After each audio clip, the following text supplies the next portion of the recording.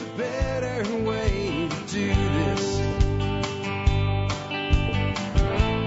Let me show you a better way. Hi, folks. This is Jack Spirko with another edition of the Survival Podcast. As always, one man's view of the changing world, the changing times, and the things we can all do to live a better life, if times get tough or even if they don't. Today is January the 26th, 2018, and this is episode 2155 of the Survival Podcast.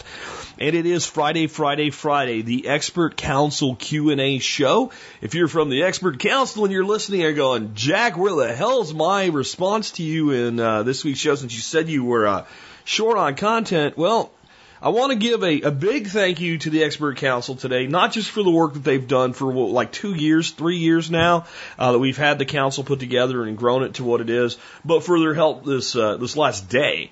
As of yesterday, about 4 o'clock in the afternoon, I had two Expert Council pieces. So I sent out an email to the whole council and said, help! Help! I need help! I'm not going to have a freaking Expert Council show tomorrow. I'm going to have to do like 4 or 5 segments of myself and fake it, you know. And almost every council member sent me something. So I've got enough content almost for next week already's Expert Council show. So if you are a council member and you don't hear your response today, I got it. It's great. I didn't have a single one I didn't love. But I don't want to do a show with, 12 of them, and then next week I'm back in the same boat. On that note, though, we could use more questions for the Expert Council. So please get your questions in. Go by the website and check out the Meet the Expert Council page. I'll tell you some people I could use some questions for right now. Ben Falk, cold climate, eastern climate, permaculture questions, or questions in general, sustainable building questions, stuff like that. Ben has a lot of knowledge on all of that stuff. I could use questions for Darby Simpson, our full-time farmer. I could use questions for Dan Oman, our law enforcement officer, prior service law enforcement officer, on interactions with law enforcement or things going on in the world of law enforcement. I could use them for everybody, but definitely those people. I definitely could use some for Mike and Sue Laprise, the homeschool team. And I think even Doc Bones is out of questions. And remember, if you send a question in, it's like a medical question, and you don't want to hear from Doc Bones for whatever, you want to hear from Nurse Amy, make sure you say, hey, this was for Nurse Amy, Doc. Move your old ass out of the way and let the lady have the mic. All right. Anyway, what do we got up for you today? I got a little piece on mining bitcoins and combining them with aquaponics and expanding from there into innovative ways that people are starting to integrate mining technologies with other things, being handled by crypto expert from Crypto Gulch, Ben Fitz. I've got managing images on your WordPress site with the saucy Nicole Awesome Sauce. I have preparing new garden beds with Nicholas Ferguson. I have an update on the Grass-Fed Life podcast, which is an amazing piece of work that Diego Footer and Darby Simpson have been doing from, of course, Darby Simpson. I have just getting started with bees. Like if you, I don't know, they sting, and I don't know, I want them, but I'm not sure. And what do I do first with Michael Jordan? I've got more on mobile battery charging from Stephen Harris. And I have my segment today. I'm going to talk about something that I've heard a lot of people ask about since I've announced that I am getting rid of the ducks. And actually, I think this week, as many as 40 of them are going to new homes. How I'm going to handle the property. When I no longer have the ducks to do pest control, I no longer have the ducks out there basically mowing my lawn, and I don't have the ducks for fertility. What's going to be the management strategy on my homestead going forward without a shit ton of animals out there dropping a shit ton of shit and eating up a shit ton of insect pests and things like that? So we got all that going on today, and we'll get to it in just a minute. Before we do, let's take a look at the year in history. We are still in the year 96 where we were yesterday. If you remember, yesterday we talked about Domiton getting stabbed in the nads and then executed by an internal court conspiracy to get rid of him, and a new emperor taking over. I've got a little segment today that doesn't have much to do with Domiton other than he is mentioned in it, and that is the Arch of Titus, contributed by Southpaw Ben. This year, the Arch of Titus, an honorific arch constructed by Domiton, was completed after being commissioned in 82.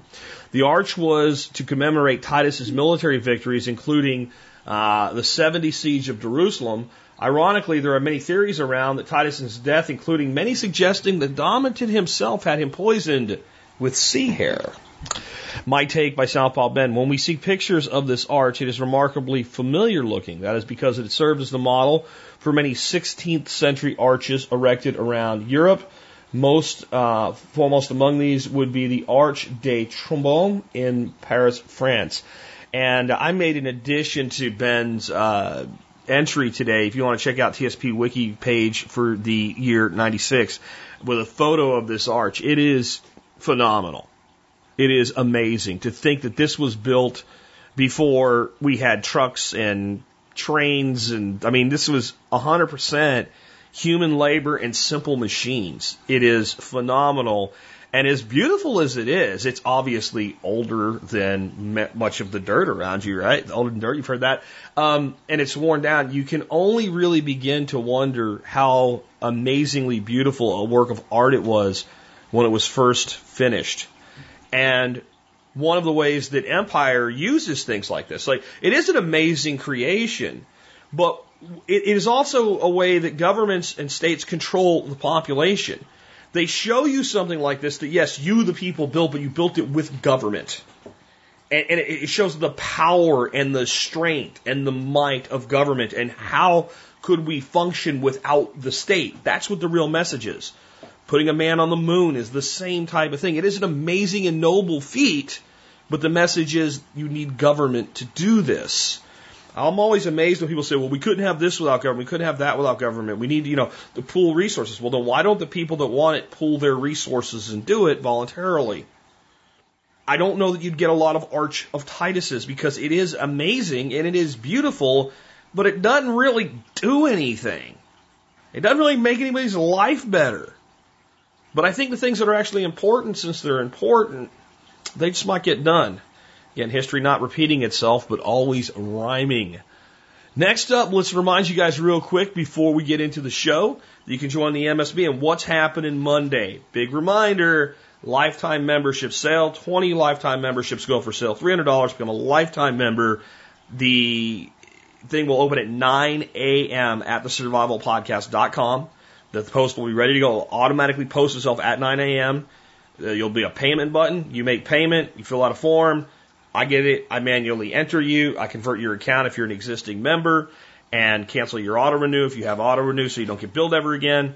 And everybody else, if you just want to join, you can join whenever you want to, of course, at the regular price. But just wanted to remind you, yes, we will have that lifetime membership sale coming. And I do still have one more lifetime membership for somebody that wants to pay with cryptocurrency. Just send me an email with TSPC crypto in the subject line. And I'm going to go check the spam folder when I get done today because they always seem to end up in there. Something about the word crypto triggers the spam filter monster. Anyway, with that, let's go ahead and before we get into your questions for the expert council, I have a special announcement from Nicole Sauce. Nicole, tell us about something that's going on this spring in Tennessee. Hey, TSP, Nicole Sauce here. I wanted to share with you that we are doing a spring workshop this year. And this ain't your granddaddy's workshop, by the way. This is 2.5 fun-filled and information-filled days on our homestead about an hour east of Nashville, Tennessee. Now, when I heard Jack wasn't doing his spring workshop, I thought, perfect. I have been talking with the Tennessee crew for about 1.5 years about putting together something here in Tennessee because there are so many people who have come into the area. Now, I wanted to open this up beyond our Tennessee borders to TSP listeners because, sadly, you don't get to go to 9 Mile Farm this March. So, in April, we have a workshop, April 26th through 28th. It starts at noon on the 26th and ends after dinner on the 28th. The workshop fee includes on-site camping. You can come in the night before. And, of course, since there will be adult beverages, you can stay Saturday night. We wouldn't want you driving home after that, right? So it's going to be 2.5 fun-filled and information-filled days here at the Holler Homestead. If you want to sign up, it's over at livingfreeintennessee.com. Big red button. Cost for the workshop is $400, and that does include your food and camping. And I've got a really extra special speaker this year. That's right. Jack Spirko himself is coming to talk to us about aquaponics. I've also got Chef Brett Corriere queued up to do charcuterie. I've got David Oswald with Build Your Cold Smoker for $80 or less in an hour. We wouldn't want to skip cryptocurrency, so Kurt Duggar's going to come in and talk to us about cryptocurrency. We've got Patrick Rohrman coming, and he's going to walk us through how to build a forge. Doesn't that sound fun? And he also wants to show us how to make a down and dirty knife you would not show your mama. Fermentation Basics from Carly Thompson.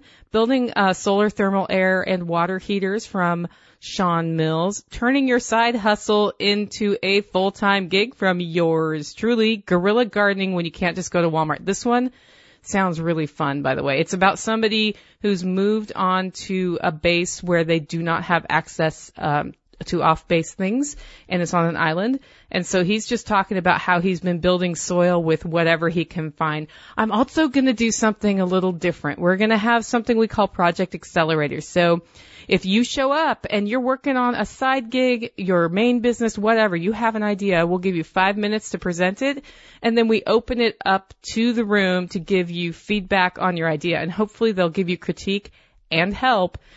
This is a way to accelerate your idea or your business beyond where it is now. Now, of course, we have a whole bunch of other stuff that might happen. There may be an advanced mead making course, and I'm probably going to take you on a tour of woe, because I have a number of things I did before I knew permaculture existed on this homestead that I am now redoing.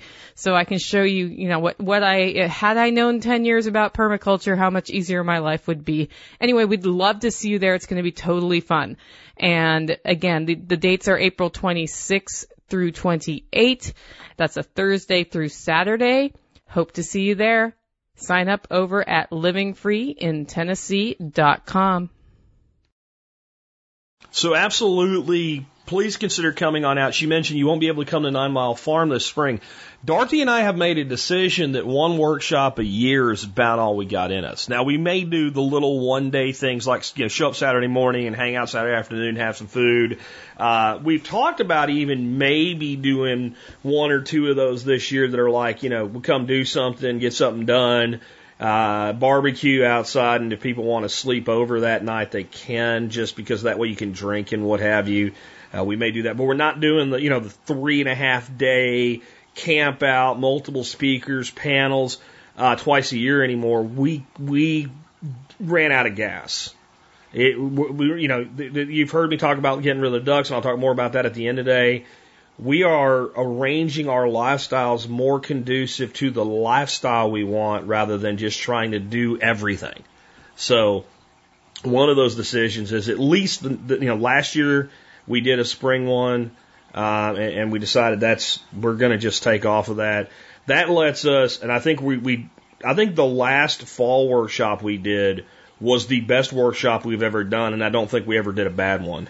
And I think even though we had done a spring one, it was knowing that we only had to do one and that we would not do another one for another year that made us able to do that. And I think our falls are going to be awesome. But if you want something to do in the spring and you want to hang out with me, and you want to hang out with my mysterious buddy David, who I'm always mentioning, come on up there, because we'll both be up there. And it's going to be a hell of a lot of fun.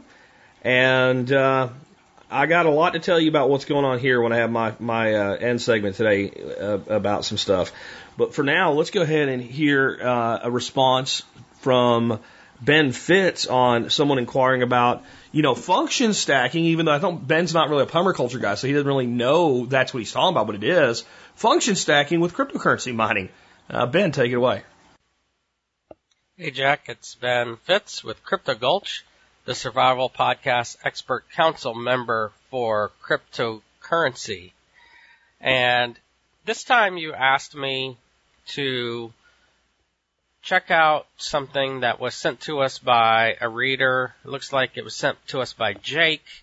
And it's a news article which combines aquaponics and cryptocurrency. Now, I'm not an aquaponics expert, so I can talk only really about the cryptocurrency side of things, which is this article points to a Canadian man in Manitoba, Canada, and that's a place where it snows and is really cold, who has started heating his buildings and his fish farm and his aquaponics, where he also raises plants I'm probably saying that wrong because I'm not the aquaponics expert, but you get the point. He's heating the building with his mining rigs. He's got 30 mining rigs, and he's got a 20,000 square foot building. Now, 30 mining rigs isn't going to be enough to heat the whole building, but it will help, and you could heat certainly parts of the building, and you could offset your heating costs with that.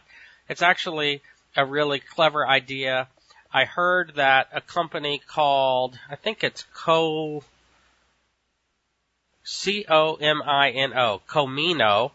I heard that Comino is actually going to try to create a space heater. They're a Russian company, and they're going to actually try to create a space heater from a GPU mining rig. And so I think that technology kind of makes sense to see the switch where, we've got devices for heating that are not used for anything else other than to generate heat. We also have devices like mining rigs that the output of that is a lot of heat. So could we combine the two so that the item that is generating the heat is also being used for other things? And it's a good idea. The only downside is what happens when it's not cold. What do you do with that heat? Now, the guy in Manitoba, he's got his own building, so, he could have it somehow routed where the heat that's coming off of the equipment is exhausted out, and you could exhaust it out into other rooms in the facility, or, flip a panel, change a louver, change a switch, and basically redirect that hot air outside in the summertime. So that's a really cool idea. I've also heard of people doing this to heat hot water, for example, use the mining rigs to heat hot water. So anything you can do like that, I think is a great idea. It's probably a little bit more engineering than I'm ready for myself. But it's definitely a clever idea, and, more and more devices are going to also be designed to do cryptocurrency mining. Bitmain in China, they make Bitcoin miners. They make a Wi-Fi router that now includes a Litecoin mining chip in it. So it's mining for Litecoin. It's already running all the time in your house. It's just using a little bit extra power than it was before. Now, it's not generating a lot of Litecoin, but it is generating Litecoin for you every day. And imagine if all of your devices, like your refrigerator, your Wi-Fi router, all these things that have to stay plugged in all the time, what if they all had a mining device in them? So definitely there's some big changes coming. I'm sorry I can't really speak to the aquaponics of this article. For that reason, maybe this response never makes it to the air, or maybe Jack wants to amend this with an aquaponics expert to reply. I don't know. I do think it's a really cool idea, and it's especially useful in a place like Canada where it's cold a lot more often than it is in Texas. He's going to need to run heat a lot longer than I am, and he's really going to get dual usage out of those mining rigs as heaters and as miners. Thank you, everybody. This is Ben Fitz with Crypto Gulch for the Survival Podcast Expert Council. There's a lot of potential for things like this, and one of the things that I'll add, if you can make heat, you can make cold. So, for instance, there's propane-powered refrigerators and freezers. So this heat problem, that's a heat problem if you get into the hot time of the year, we can actually use that heat. I'm not exactly sure how I would do it, but we could take and channel that heat and use heat exchange technology to take the same water, let's say if we were doing aquaponics, that we're heating in winter and actually chill it in summer. Maybe only a few degrees. But a few degrees is a lot when it comes to things like this. And then I've got links to the stuff Ben was talking about, the article about the aquaponics, the wireless router that mines Litecoin, and the mining space heater. This is I've got links to all of that in the show notes because Ben was good enough to provide them. Okay, next we just heard from Nicole about her workshop. We got a question for Nicole, And of course, Nicole knows all about coffee, but she also knows all about small business. She knows all about local political activism, and she's also kind of like a tech genius when it comes to WordPress websites. This one's on WordPress websites, and it's managing your media for WordPress. Howdy, TSP. Nicole Sauce here, taking a question from Matthew about how to manage your image files on WordPress. This is from Matthew. How do you manage your images on WordPress backend? I have grown accustomed to the Windows File Explorer method of managing pictures. All my pictures I upload to WordPress seem to be restrained to one primary folder. What methods have you found to best manage your pictures? Thanks, Matt. Well, Matthew, the answer to your question is probably not what you're looking for. I am a weirdo, and I do really well just scanning through my thumbnail images on my sites, so I don't have to do anything special to manage them. I also don't have like 40,000 images on any of my websites, so that might be part of why I don't feel a compelling desire to have a very strict storage system there. I really like to use the built-in WordPress media file area, media folder. I'm also pretty disciplined on naming my files and making sure they're the right size, because poorly handled images can grind your website to a screaming halt. Well-named files are easy to find in Media Library, even when there's lots of them, just by typing into the search bar, pig or whatever it is that you're going to put up there. So I like to think about it like Gmail. It's the Gmail way of finding my stuff, right? On Gmail, you can just put a keyword in and it goes through everything. So the media file library can be your friend if you let it. And I guess the bigger question here is, how are you using the images? How many images do you have? Are you using it for e-commerce? Is it for a photo gallery? Regardless, I do think I can offer some advice. I did reach out to a few friends on this one just because I'm pretty happy with my WordPress media library as it is. And the first question I asked was the usual question I ask on WordPress. Is there a plugin for that? And I went on a little search, and I found both alarming plugins and one that might work for you. It creates a photo gallery from your media library, keeping your photos in the right folder structure on WordPress and using tags to help organize the images into air quote folders. It's probably not going to look the same as your computer, but it sounds a little better than what's happening for you now. And this means it's also still using WordPress's built-in data structure to do something similar to what you want, which is a good thing, because if you don't stay within the parameters of the WordPress database, there are all sorts of things that can go wrong. And before I go into the plugin, these are my words of caution when you're going down the path of how do I make WordPress work the way WordPress isn't built to work. It can really mess up your links to put images somewhere other than the media folder, because that's what the WordPress database, that's where it expects them to be.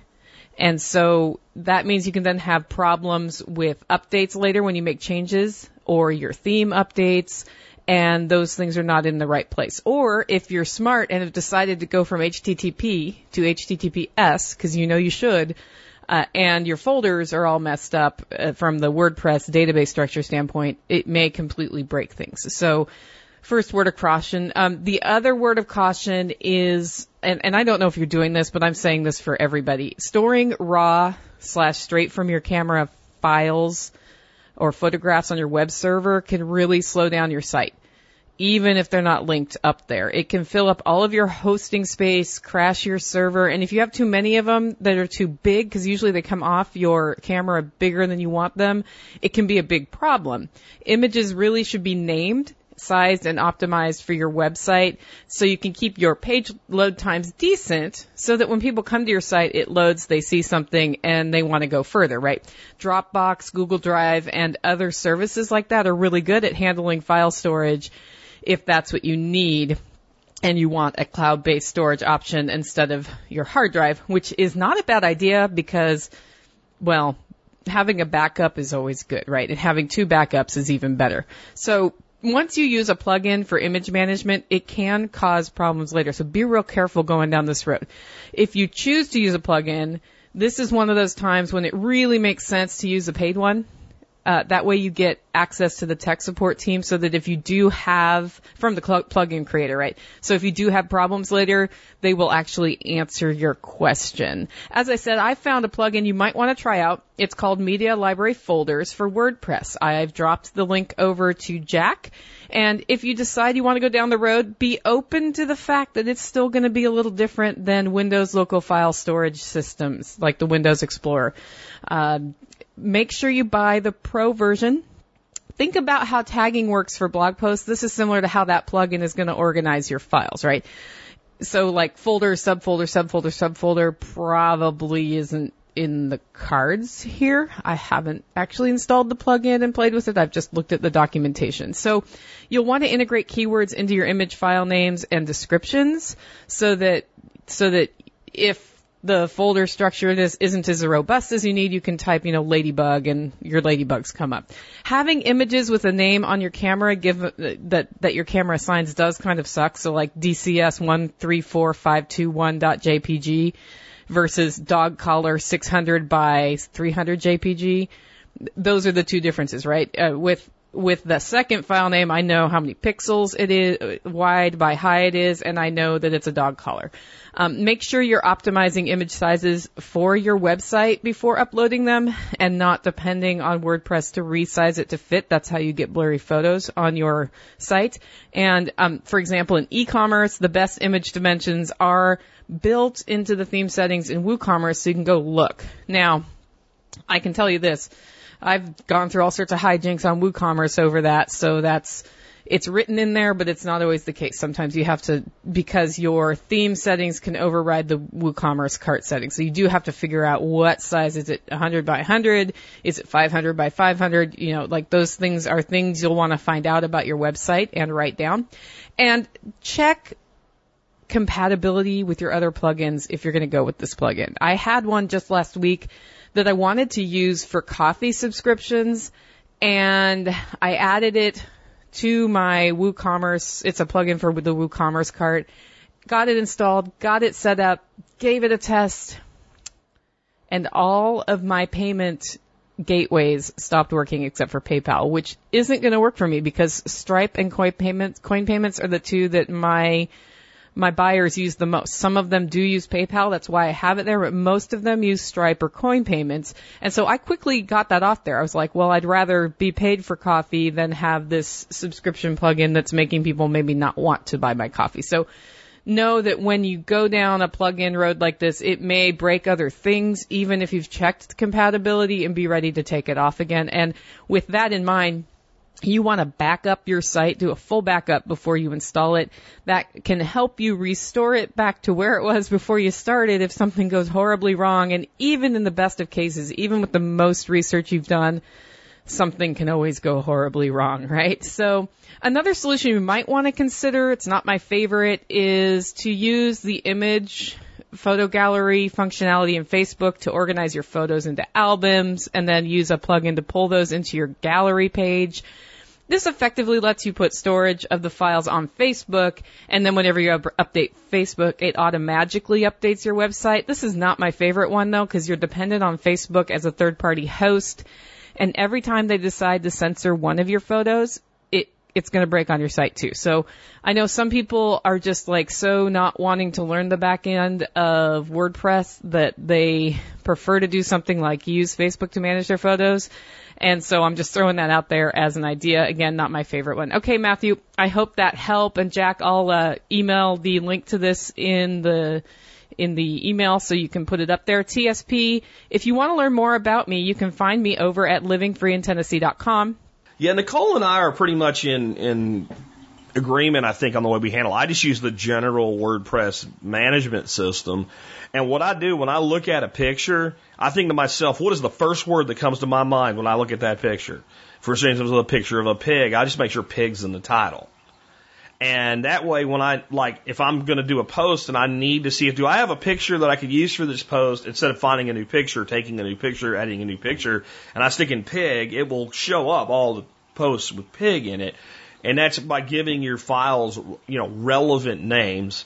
On resizing your photos and things like that, There's a lot of ways to do that. I use Coral Photoshop, which is like a light version of Coral Paint. I don't know what the hell it's called. It's a Coral software product. Definitely a step up from Microsoft Paint. It does just about anything Photoshop would do, but I don't know how to use Photoshop, and I think Coral's a little bit easier. So that's what I use. But if you didn't have something and you wanted to have resized images, just get a Flickr account and upload all your photos to Flickr, and you can get on over there and you'll see that every photo you upload has from little bitty ones all the way up to great big ones, and you can pull them out of there and, again, rename them when you upload them to WordPress. Someone did get said there, she was talking about, like, if you have a shopping cart and a lot of products and stuff like that. If you have an e-commerce site with, thousands of items that come out of like a SQL database, and each one has images or multiple images, and I don't think that's a WordPress site. I'm just going to say there are things that I think for the average website owner, WordPress is the best system in the world.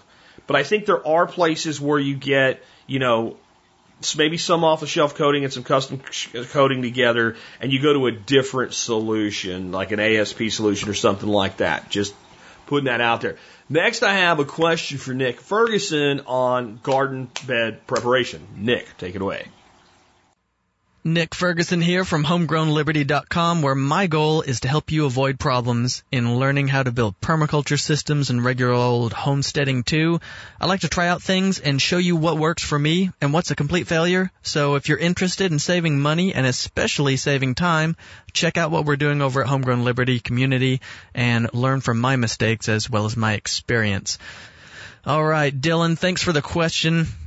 And it's a timely one, seeing as how I'm in the process of building a completely new garden space. So the process you described in your email is closer to what I like to do for more of a broadacre soil enrichment right before sheet mulching. And that's what we did at Jack's place to help build soil and to make a lower pH zone for root development above that limestone slab that sits a couple inches below his soil surface that Jack calls his dirt. While that's not a bad method for starting a new garden space, not exactly what I just prescribe for gardening.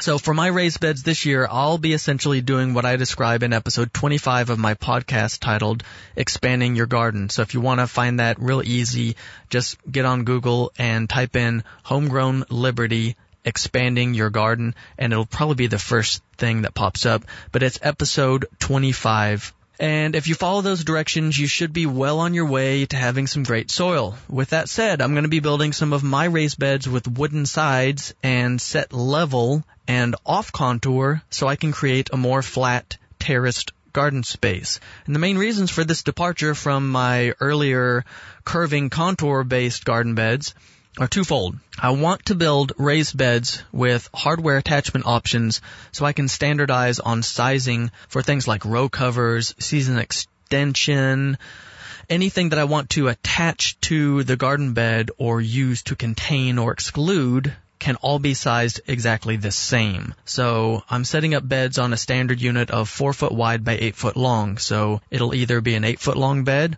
or a 16 foot long bed. It's not going to be a 10 foot long bed. And this way I can construct chicken tractors to work only a small section of a garden bed, or I can place a similarly sized hoop structure and have a modular and standardized growing space. The other major factor is, well, my wife likes those straight lines. She wants it to be neat and ordered, and these garden beds are going to be really close to the house. So if someone pulls up in the driveway, they're going to see the garden, and if it looks like a mess, they're going to see it, and she doesn't want it to look messy. So, like I always say, happy wife, happy life. So, guess what? I'm making straight line garden beds to make my wife happy and also to make my life easier when it comes to modular gardening attachments for the raised beds. I'll go into my raised garden prep ideas briefly here, but if you want a write-up that's more thorough, go check out episodes 25 and also episode 46. I talk about building soil and this kind of gardening method in both of those. So basically all I do is this. If you have established turf or grasses, there's a couple ways to deal with it. The best in my opinion is to solarize with clear plastic to kill the grass roots and weed seeds. And second best would be to flip the turf upside down and then proceed Or you could lay down a couple layers of wet, thoroughly wet cardboard as a weed barrier. Now, a side note, if you go with the cardboard option, you'll need to either import more compost to make a deeper layer of growing space above the cardboard, or you'll need to expose the cardboard and plant your transplants into soil under the cardboard. So cut a little X in the cardboard, flip up the little flaps, dig a little hole, put the transplant in there in the actual soil, because you're not going to build a whole heck of a lot of soil on top of that cardboard unless you have just an insane amount of worms and they just turn it into nothing really quickly. So the least desirable option is to treat the whole area with some kind of herbicide, preferably a concentrated vinegar solution over some synthetic herbicide. And I think it'd probably be best to spend the whole year solarizing and building soil instead of using synthetic herbicides. So once those grasses are dealt with, then just proceed with the first step, which is break up the soil in the space where you want the beds. And then I would remove the top layer of soil where the footpaths will be, and I put that good soil onto the new garden space. So no sense in putting mulch or whatever on good topsoil. If you have good topsoil, some people don't, but you might have 2 or 3 or 4 inches of really good black stuff that you can just cut and flip over on top of the new garden bed and double the amount of that good soil that you would have had otherwise. And then you just want to flatten and break up the clumps to make a more uniform and flat space. And then add your soil amendments. I like to use manure or compost. Manure about 1 inch thick, give or take. Compost really as much as you want and can afford to put on. But I'd say at least 1 inch thick. You can use rabbit manure. I'll list these in kind of the order of the best to worst. Rabbit manure and then goat, sheep, and llama manure are all kind of on par with each other. All fantastic manure sources. Then it would be cow. And then the last 2 would be horse and poultry or swine. And those last 3 would need to be composted with a hot compost process. Mostly because they're going to be high in nitrites and ammonia, and you want to lock that up in the humic process. I won't get super deep into that. And the horse would be mostly because you want to process any of the wormers or the weed seeds that are going to be present in the horse manure and break that down, try and decompose as much of those chemical compounds, and, of course, kill those weed seeds. And then another one of the soil amendments that I strongly suggest is forest floor soil with that leaf mold and rotten twigs and limbs, 1/4 inch to 1 inch thick. That just gives a nice kind of native bacterial and fungal inoculant into your garden beds. If you're turning this from a lawn into a garden space, then you might not have a whole nice diverse array of nutrients and macro life in there, little decomposers and stuff that you really want in there. And adding that really, in my experience, really helps kickstart a good, healthy soil ecosystem. You definitely want to do that from somewhere that it's, a healthy ecosystem. There's good life grown there.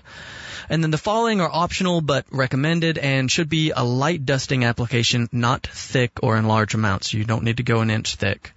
Seed meal, no more than 1/4 of an inch thick or so. Just covering what you already have on the ground. And that would be ground or cracked seeds of some kind. So like cottonseed meal, cornmeal, flour, roasted soybean meal, chicken laying pellets, even rabbit pellets, alfalfa pellets.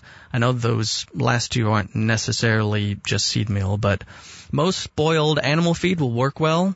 Make sure it's all ground up. Do not include whole seed feed. Wheats and oats especially will sprout, and they'll be a huge pain in the rear.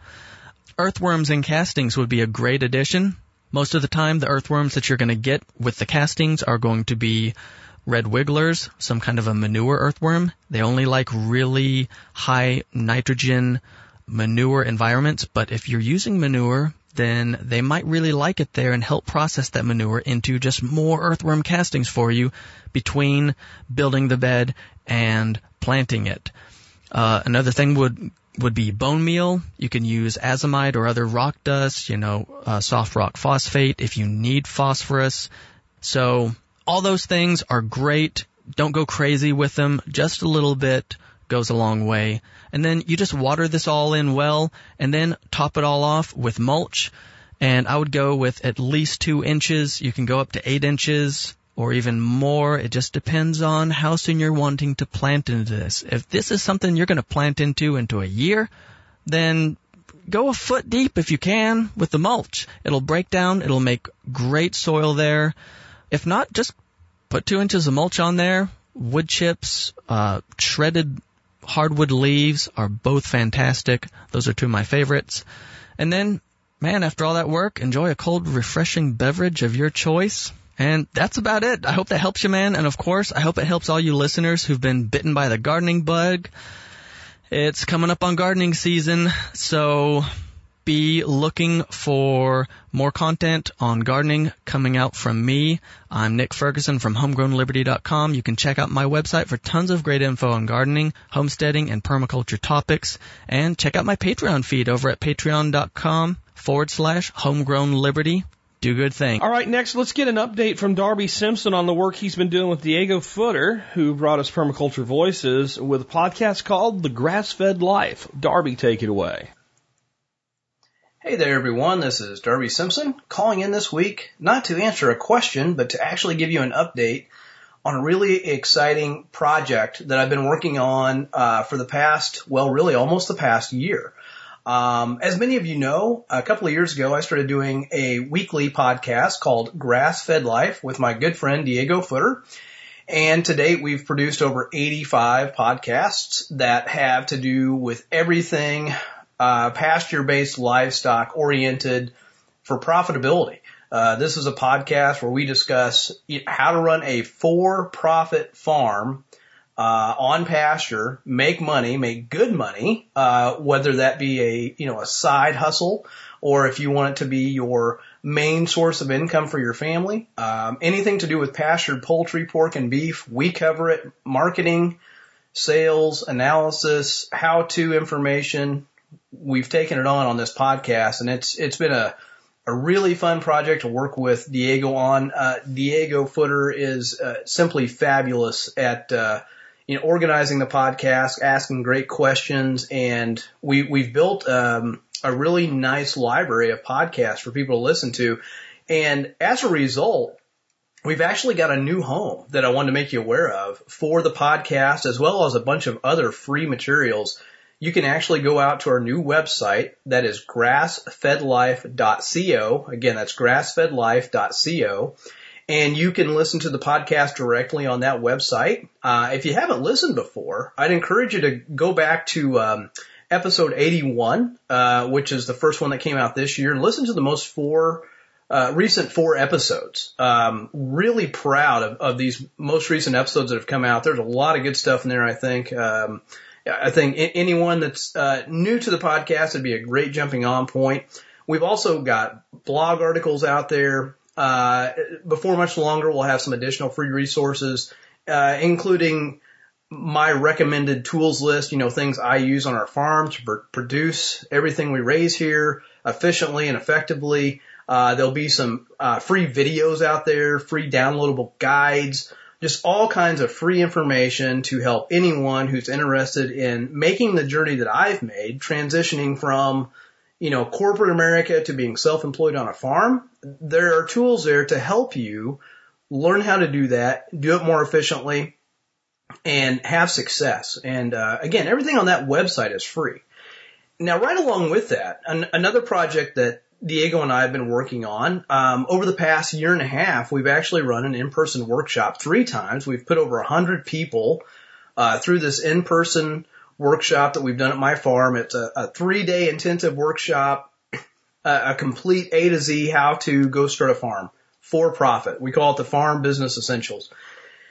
Again, we've been doing that in person. We have taken all the feedback from that course. We have edited it. We've modified it, added to it, tweaked it, revised it, and we finally have a complete course that we feel really good about. And the big thing I wanted to let everyone know about is that course has been filmed and it will be available online starting in the middle of February. Somewhere around February 19th, we'll have a soft launch. There'll be more information coming out on that soon. In the interim, I would say listen to the podcast. We'll have a whole podcast dedicated to the launch of that online course. And that's going to be a massive amount of information. This course there's 22 modules. It's probably going to be, by the time it's all said and done, somewhere between 20 and 25 hours of recorded, streamable video that you can watch. There's 6 hours of on-farm video on my farm, watching me do everything I do here, as well as selling product at the farmer's market, actually filmed video at the farmer's market. I show all of our equipment, all the tools, all the infrastructure, all the animals, all the how-to stuff, coupled together with a lot of modules on sales and marketing, how to choose an enterprise, time management, holistic context, branding, website design, social media for your farm. Again, we cover everything in this online course. And it's something I'm really proud of. Any of you that have listened to me for any length of time know that I just love to teach and I love to share. And farming is really damn hard. And starting a new business is really damn hard. And when you combine the two together, it's really easy to blow yourself up. Very few farms last more than about 3 years, because there are just so many huge landmines that you can hit that will blow you out of the water before you even really get started and even get going. Anybody who's ever attempted to start a farm is shaking their head because they know how difficult it is. And there's two things I'm about. I'm really about real food, healing the land, raising sustainable, responsible, great tasting, nutritionally dense meat. And I'm also teaching others how to do that also, but teaching them in a way so they don't blow up themselves, blow up their families, blow up their lives. Because it doesn't do us any good to go out and start a farm and blow ourselves up. You'd be better off to have never gone and done that. So genuinely, this course is designed to help someone, again, with everything from A to Z, and to also help them avoid these big type A mistakes, these big pitfalls that will, stop you dead in your tracks before you really ever, get things off the ground and get running. So again, there'll be more information coming out on that soon. Again, in the interim, check out the grassfedlife.co website for all these free resources. That page is up. It's functional. We've still got a whole lot more to add to it, but it's out there, and I want to encourage people to go there. And again, be listening for a podcast somewhere in the middle of February if you're interested in this, even just in learning more. And there's going to be some free information, that comes along with this. You can kind of check things out, test it out, see what you think. But be listening for a podcast that Diego and I will have out on Grass-Fed Life, which you can also listen to in iTunes or through other devices.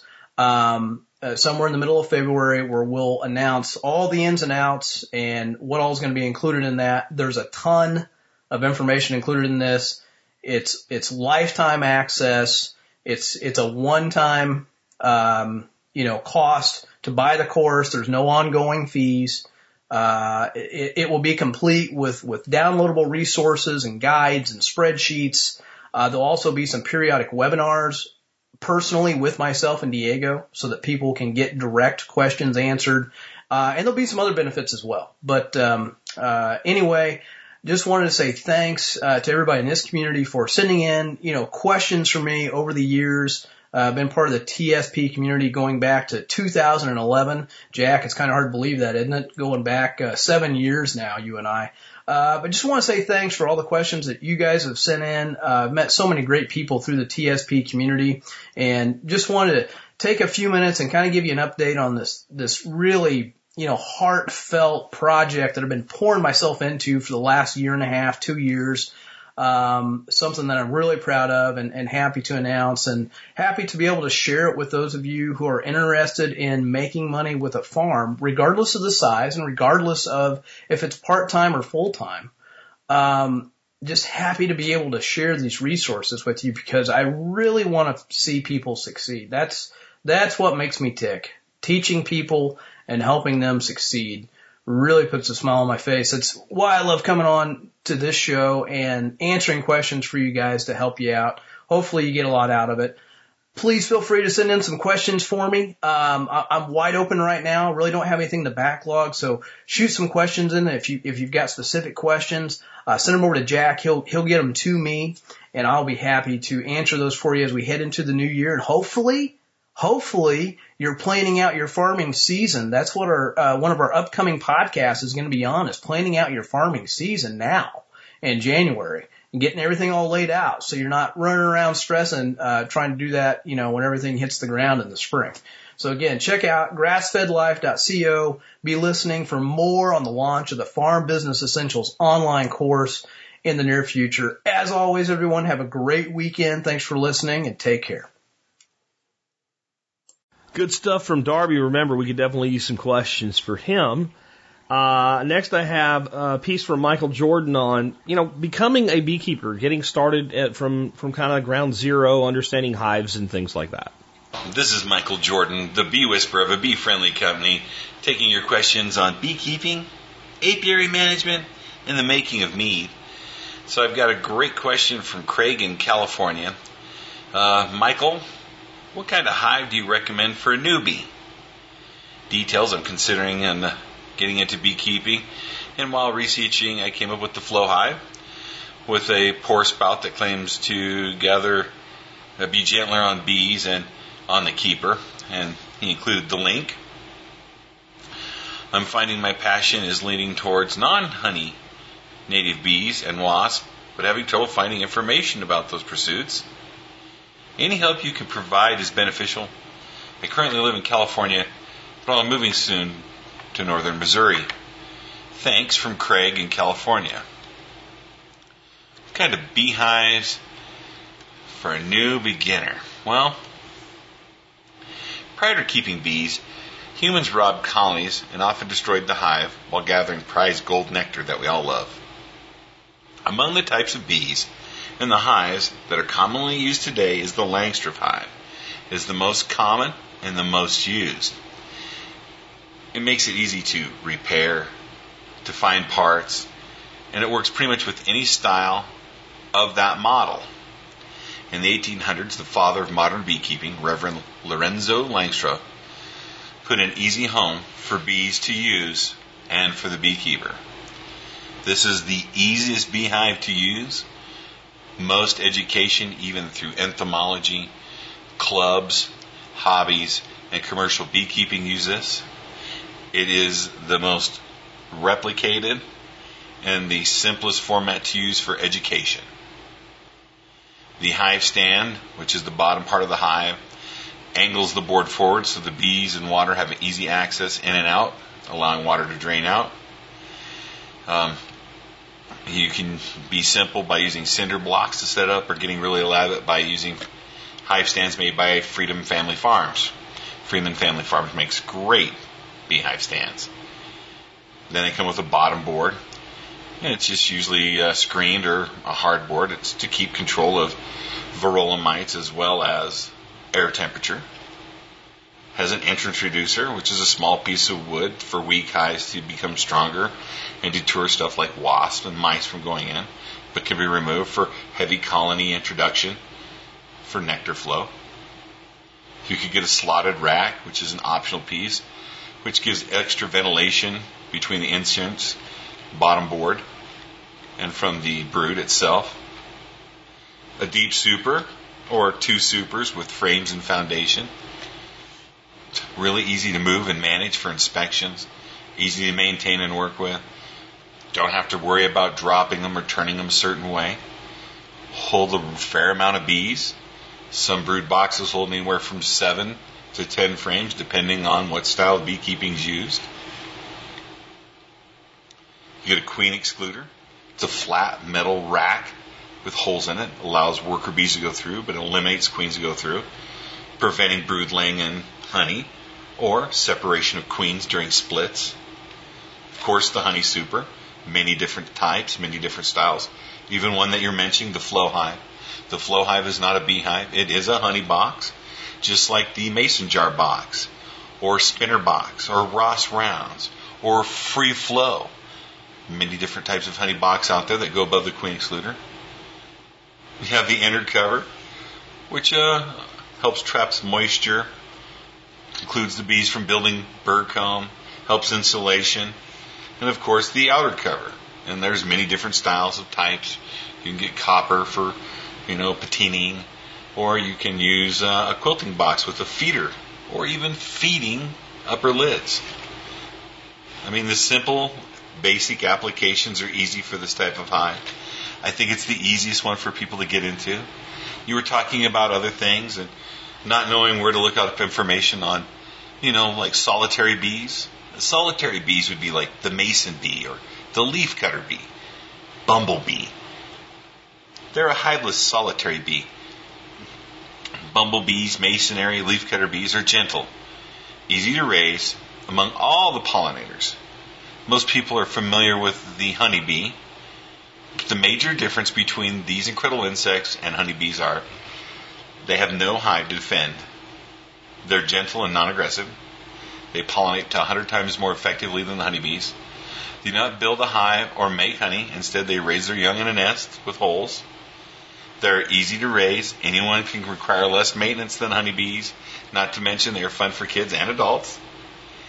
They do not include anaphylactic shock, and it's rarely that they ever sting. If you'd like to know more about mason bees, you can look up crownbees.com. They have an introduction of mason bees. Leafcutter bees are a black bee with the white silvery hairs on the top of their abdomen. Alfalfa leathercutter bees are introduced to the United States and from Asia in the 1930s and have been major commercial pollinators, especially in alfalfa crops. The leafcutter bee is managed intensely, and it's used mostly in the western United States. And production of bees for multi-dollar use is in the United States and Canada for pollination, and has been imported from here to Canada and even to Russia for its pollination capabilities. If you'd like to know more about leafcutter bees, you can look at wattsbees.com. That's WATTSBEES.com. And you can look up leafcutter bees. The bumblebee is probably the easiest one to find and trap. Most people see them all the time, big furry guy with an orange stripe or black stripe on their back, buzzing around very slow, very awkward, right? But very great for pollination for short trips. Mostly kept in insulation from outside of a house and stuffed in a shoe box. It's the simplest and easiest bee to trap and maintain. Hopefully that they winterize enough colony to come back next year for population growth, but are the easiest bee to maintain. So when it comes to beekeeping and you're looking for general information on how to get started and what hives are the best for you, remember, take the BDC course, the Systems of Beekeeping from Perma Ethos, where it goes over the laws, can you get stung, the history, and some different aspects. There are many programs that are coming out by them, but this will help you to kind of get your introduction going. And part of that program shows top bar hives, weir hives, Langstroth hives. You can kind of see a differential. And we even talk about some hives that are uncommon, such as like the sun hive, Slovak hives, Perone. These are all different types of hives with many different systems. But the most basic beginner looks into mason bees for non-honey and massive pollination.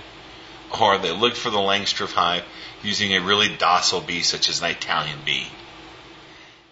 Hey, I'm Michael Jordan with a bee-friendly company out of Cheyenne, Wyoming. Hey, buy your honey from a beekeeper you respect. Buy it from a small industry, because we all start someplace, and help your fellow man, because one day you're going to need help too. Michael is just a huge wealth of information. Next up, I have another huge wealth of information, Mr. Stephen Harris, probably one of the most popular council members and guests of all time on TSP, to discuss charging batteries from your vehicle yet again in a different twist. Steve, take it away. Hi, this is Steve Harris from the expert panel here to answer your question. I got one here from Kenny. I tried to find an Oh My God, They Killed Kenny MP3 file, but it was actually impossible for me to try to find one. Hold on there. It won't be as good as if Steve had the file to work with and inserted it where he wanted to, but I think I can make that happen for you. Oh my God, they've killed Kenny! You bastards! And now back to Stephen Harris, who I guess I'm going to have to teach how to grab audio files off of YouTube. So anyways, Kenny says, when charging a 12-volt deep cycle battery from a 1998 Chrysler Town & Country LXI minivan made at the Jefferson North Assembly Plant with 18-inch rims, wood on the bottom, green on the top, and a Trump bumper sticker, and a 1 3/8-inch ball on the trailer hitch. Honestly, I don't know why people tell me so much stuff about their vehicle. You know, it's enough, guys, just to say it's a Chrysler minivan. You don't have to tell me all the details. I added a few of my own, but there were quite a few there from him. Would it be better to use a Whistler 800-watt inverter attached to the idling van's battery to plug in a Schumacher 210 or 50 charger and hook up to the 31M225? That's probably a Group 31 battery. It sure as heck isn't 225 ampere hours. It's about 100. Deep cycle battery, or simply would it be better just to clamp on jumper cables from the battery of the minivan to the battery I want to charge? The latter seems much simpler, but perhaps there are nuances to the process you could educate us on. Oh, I guarantee you. I will educate everyone, if you want. Anyways, he says, thank you for my 8 years of education, enlightenment, and entertainment with TSP. And that's with Jack. I haven't been on TSP that long. And I'm really enjoying the Runaway Bug Out Trailer series first Tuesday of the month. Thank you, Kenny. Oh, when I did the whole thing about the minivan, that's where I was going to insert the, oh my God, they killed Kenny audio, but I didn't get a chance.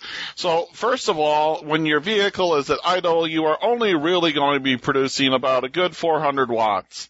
So your 800-watt inverter will put out 400 watts just fine. Your Schumacher 2/10/50, that is not a 50-amp battery charger. That is a 2-amp or 10-amp Schumacher charger, and it's a 50-amp engine start. People say, I got the 100-amp Schumacher battery charger. No such thing. Well, it says 100. That's the engine start. Oh, it's really a 30-amp charger. And I am currently, the only reason I told you guys to buy Schumacher chargers wasn't because I loved them. It's because at the time I did the battery bank video, they were the only chargers on the market, especially at any price. At a good price. Either was the no-code Genius chargers, but they're $250 for a 26.3 amp charger. It's absolutely ridiculous. They marked the price up because it's genius. I don't know. So anyways, I'm using the Potek right now, Potek. However, my Potek, which is a 40 amp, which I like a lot. It's a very good price. It just died. I just went to use it and it's like, it wouldn't turn on. So I got to call the company and see how well they're going to treat me as a customer before I say Harris approved, but that's what I'm currently using right now from Amazon. Don't forget to use T-Spaz. And when it was working, I loved it a lot. It's a great charger. Tells me the amps. That's what I want to really know. I want to know how many amps are flowing into the battery. I could care that percentage number. Your battery's at 80%. Complete bull crap. Worthless, good for nothing number. There's no way it can know it's at 80%. There's no way it can tell. The way to tell a battery is at a certain percentage by voltage is actually a very complex thing that takes at least 4 hours. So forget that. So anyways, he wants to basically know the difference between putting an inverter on his car, his minivan, Town and Country LXI minivan.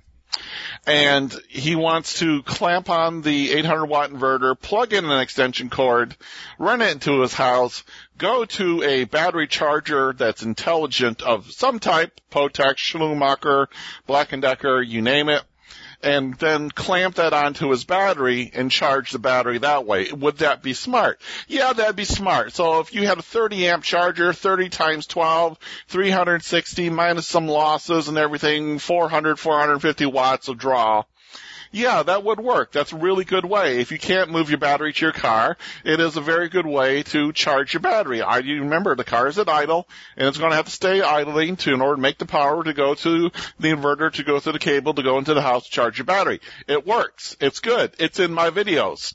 It's in the battery bank video, and it is in the storing and generating emergency home power video, both of which are at energy1234.com, and there is a 25% off sale going right now for only a couple days, so get over there.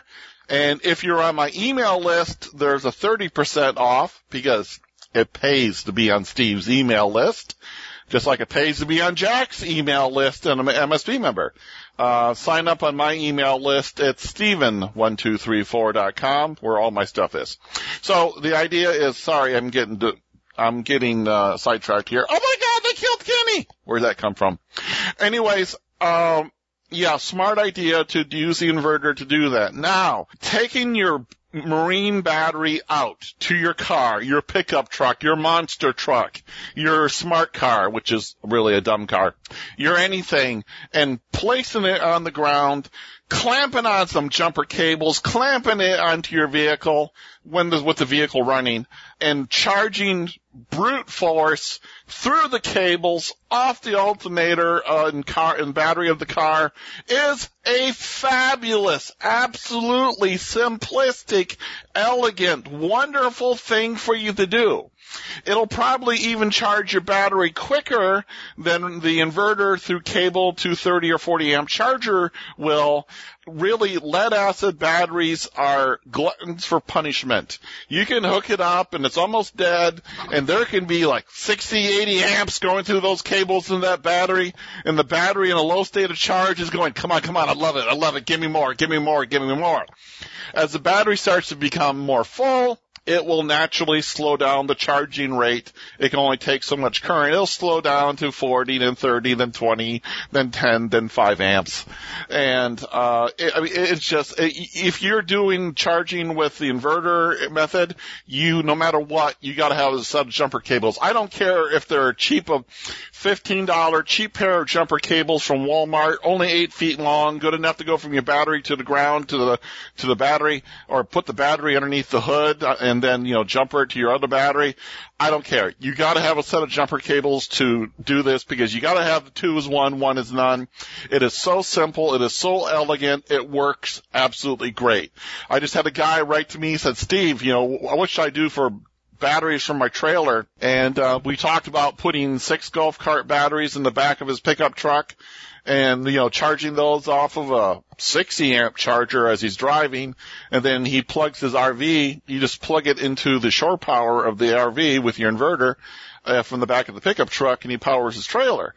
And we're talking about the merits of that, but I said, hey, look, I still want you to have 2 100 ampere hour regular 12 volt batteries in your trailer, so you got 2 is 1, 1 is none, because when the car drives away, you now have no power in your trailer, and you at least want some lights and some fans and a few things. He goes, well, how am I going to charge those? I said, all you do is turn the car around, put it near the front of the trailer where the battery is, put the jumper cables in there, turn on the truck, and charge them that way. He's like, wow, that's great, that's simple, that's easy, I love it, I'll do it. Keep it simple, stupid. There is, batteries are gluttons for punishment. They'll take the abuse. They just don't like being discharged all the way down. They don't like being discharged at all, but especially all the way down. But I mean, if it's a marine battery and you have to discharge it all the way down, go ahead and do it. You can do it like 200 times. Starting battery, you can do it like 10 times before the battery is literally dead. Oh my God, they killed Kenny. No, the battery's name wasn't Kenny. Anyways, do it. Yeah, I like it. That's a very good idea. It's a very good question. I'm glad you wrote it in. And, yes, I've been up too late. Yes, I've had too much Mountain Dew, diet Mountain Dew, no sugar. And, yes, I'm trying to make a little attempt at humor in my TSP thing, which I rarely do. So if it was funny, great. If it wasn't, excuse me, I'll go back to my normal, serious self next week. So thank you guys. Check out my website. I gave it to you, Steven1234.com. And I can't tell you really how much I'm looking forward. I am personally looking forward to doing Bug Out Trailer Show number 3 with Jack in the first Tuesday of February.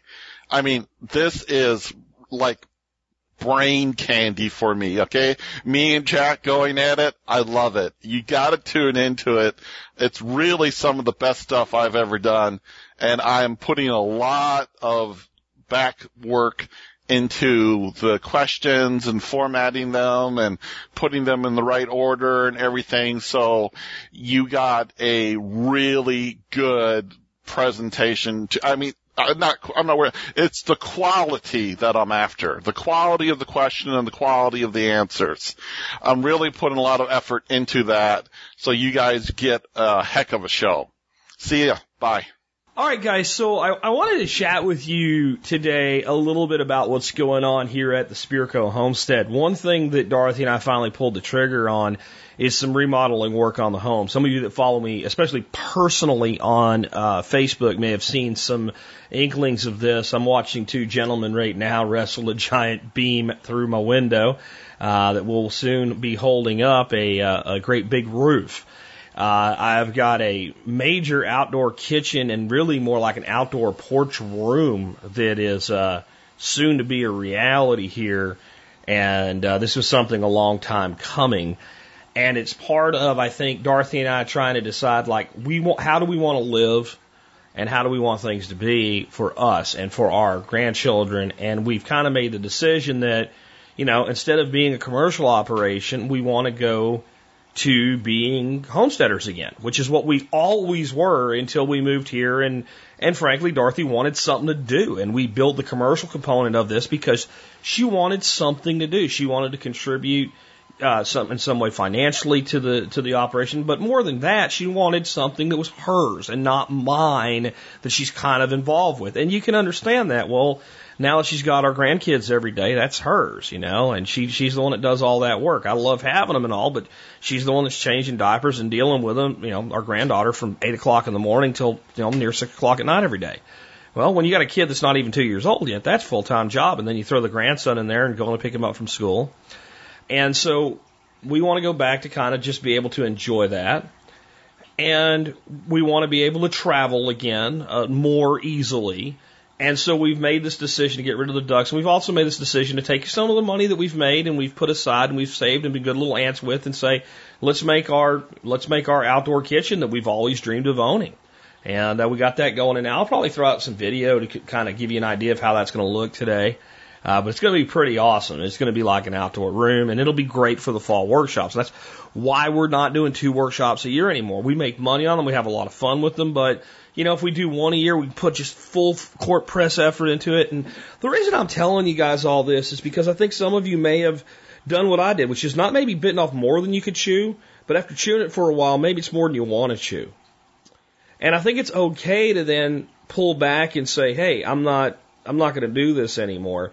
And I think many of you, like me, have gone into content creation and you have YouTube channels and stuff like that.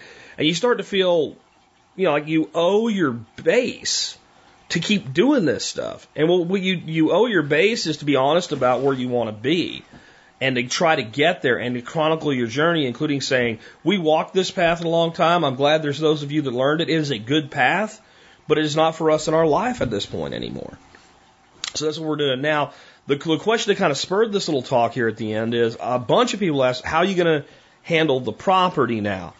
Fertility, pest control, weeds, grass. How are we going to do that? Well, number one, we have a riding lawnmower, and it's only a 3-acre property, and I've laid things out, and once the ducks go, a lot of the short fencing and stuff like that we put into paddock is going to go too. And that'll make mowing the place really quick and really easy. It won't be difficult at all. So, I'll have to mow a few times a year. Big deal. As far as pests, we're going to put in, I'm waiting on a shipment from a place called Sand Mountain Herbs. I'm going to put in, honestly, thousands of different perennial herbs this year with different flowers and things like that to really build up the predator insect population, which is already pretty daggone good. We do most of our gardening in wicking bed type arrangements. So it's a lot easier to control pests when you're managing individual beds. Soil's always perfect, moisture content always perfect.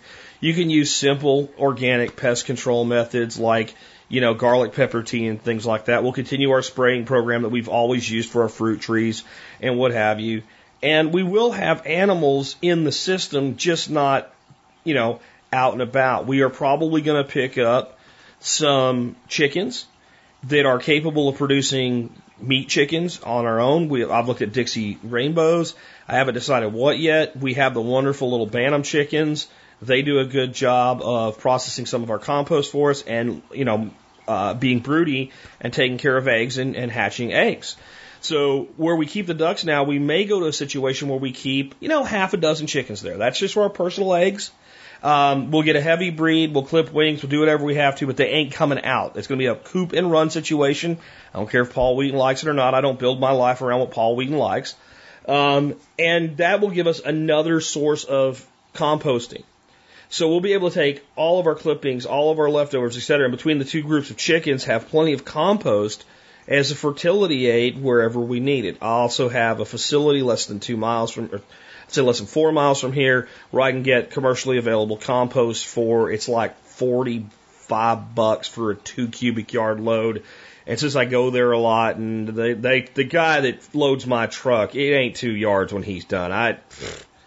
I don't think you can quite get 3 yards into my truck with the toolbox back there, but he gets damn close to 2.5, 2 3/4 yards. He really Rambos that stuff in there for me.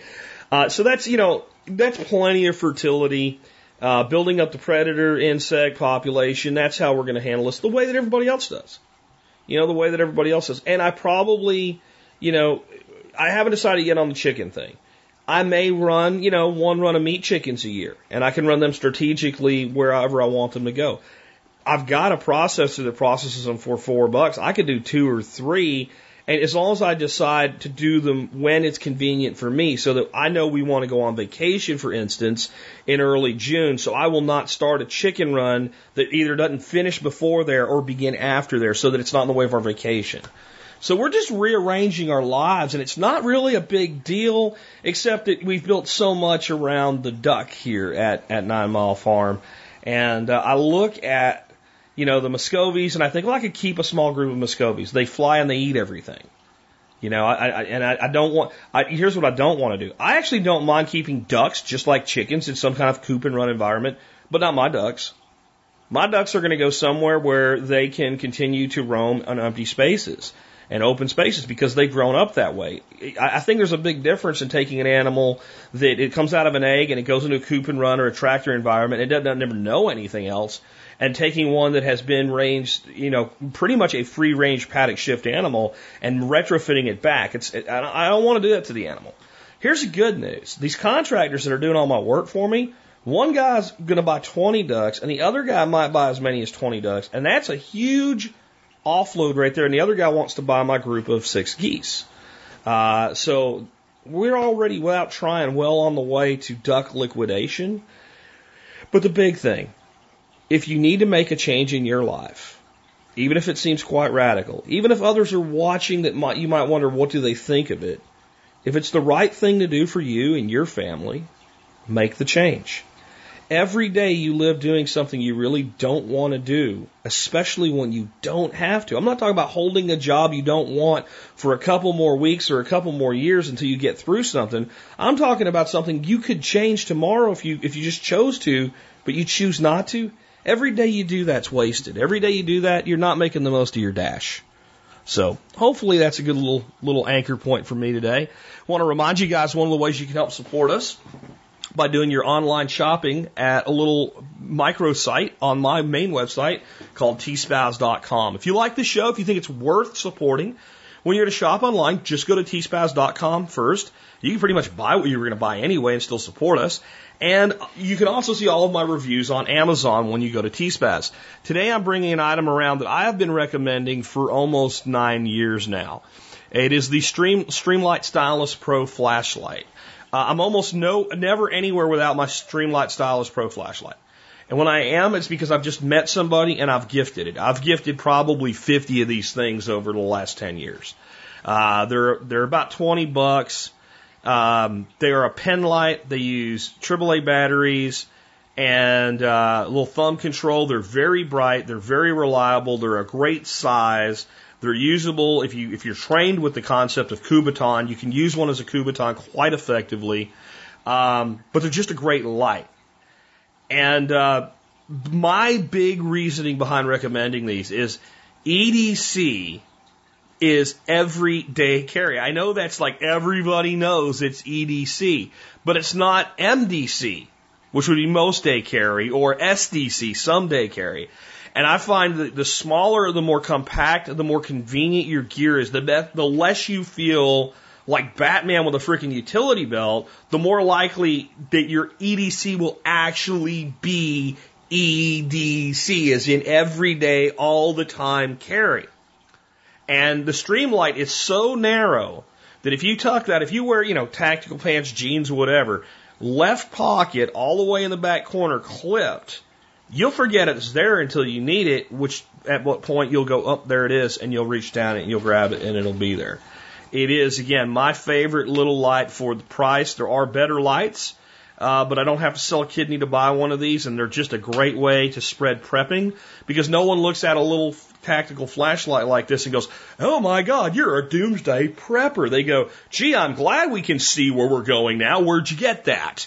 So it is a good way to start to instill not only preparedness, but just self-reliance. Because that's really what we're teaching is self-reliance. So check it out. It's at tspaz.com, or just go to survivalpodcast.com and scroll down a little bit below today's episode and you'll see my review of the Streamlight Stylus Pro. And of course, absolutely of course, you can find everything you're looking for at T-Spaz, and all my reviews are itemized now, so you can go through and see cooking and tactical and EDC and all that stuff. Anyway, let's go on with our song of the day today. We have God and Guns from Leonard Skinner. And this did come out right at the time that Barack Obama made his famous comment about they cling to their religion and their guns, with why he was having some problems with getting things the way he wanted them. And, this song very much comes from a evangelical Christian type standpoint, sentiment. And that is the group of people that Barack Obama was talking about when he dismissed them and talked about them like they were kind of shit, basically. And that's, you can try to paint it another way, but that comment was pretty much, these ignorant ass Southerners and these ignorant ass rednecks they have their Bible up their ass so much, and they're so concerned about their guns, they won't listen to logic and reason. That's how the type of liberal that Barack Obama thinks about the everyday man. And I'm not your Bible-believing Christian. I'm a deist, meaning I believe in some form of higher power for its cause, but I don't practice organized religion. But I still love this song. And if you read the song facts about it from Leonard Skinner, you'll find out that they feel that it doesn't matter who you're praying to, that you should be able to pray whoever the hell you want to.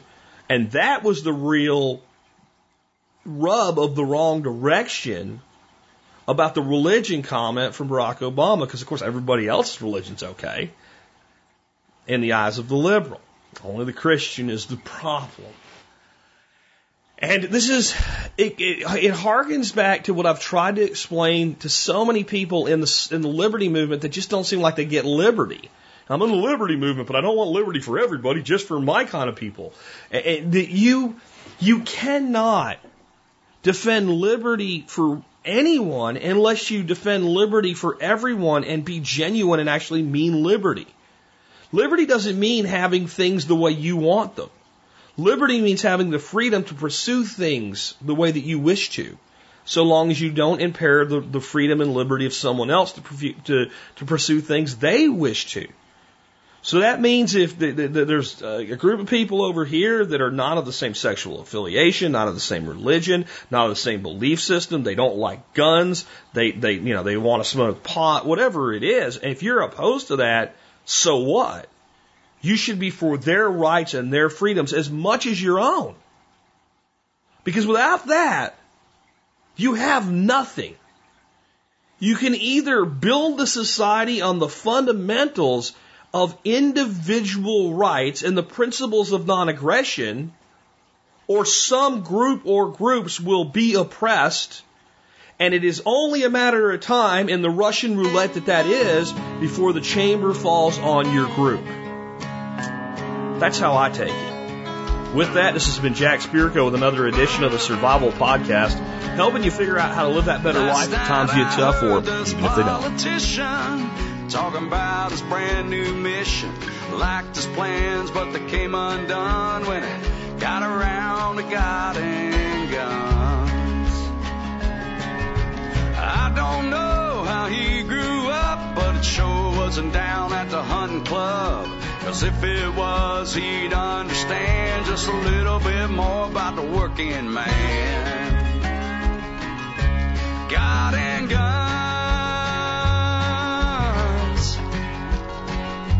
keep us strong. That's what this country was founded on.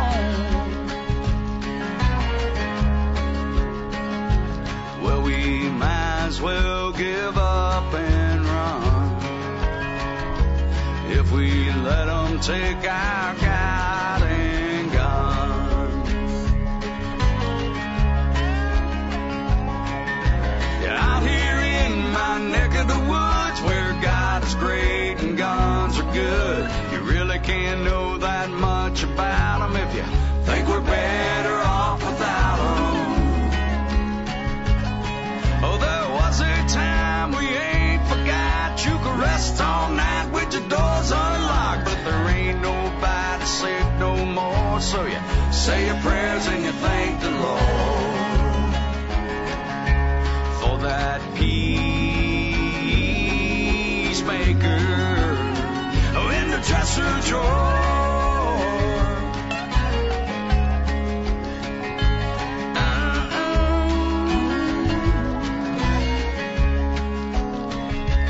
God and guns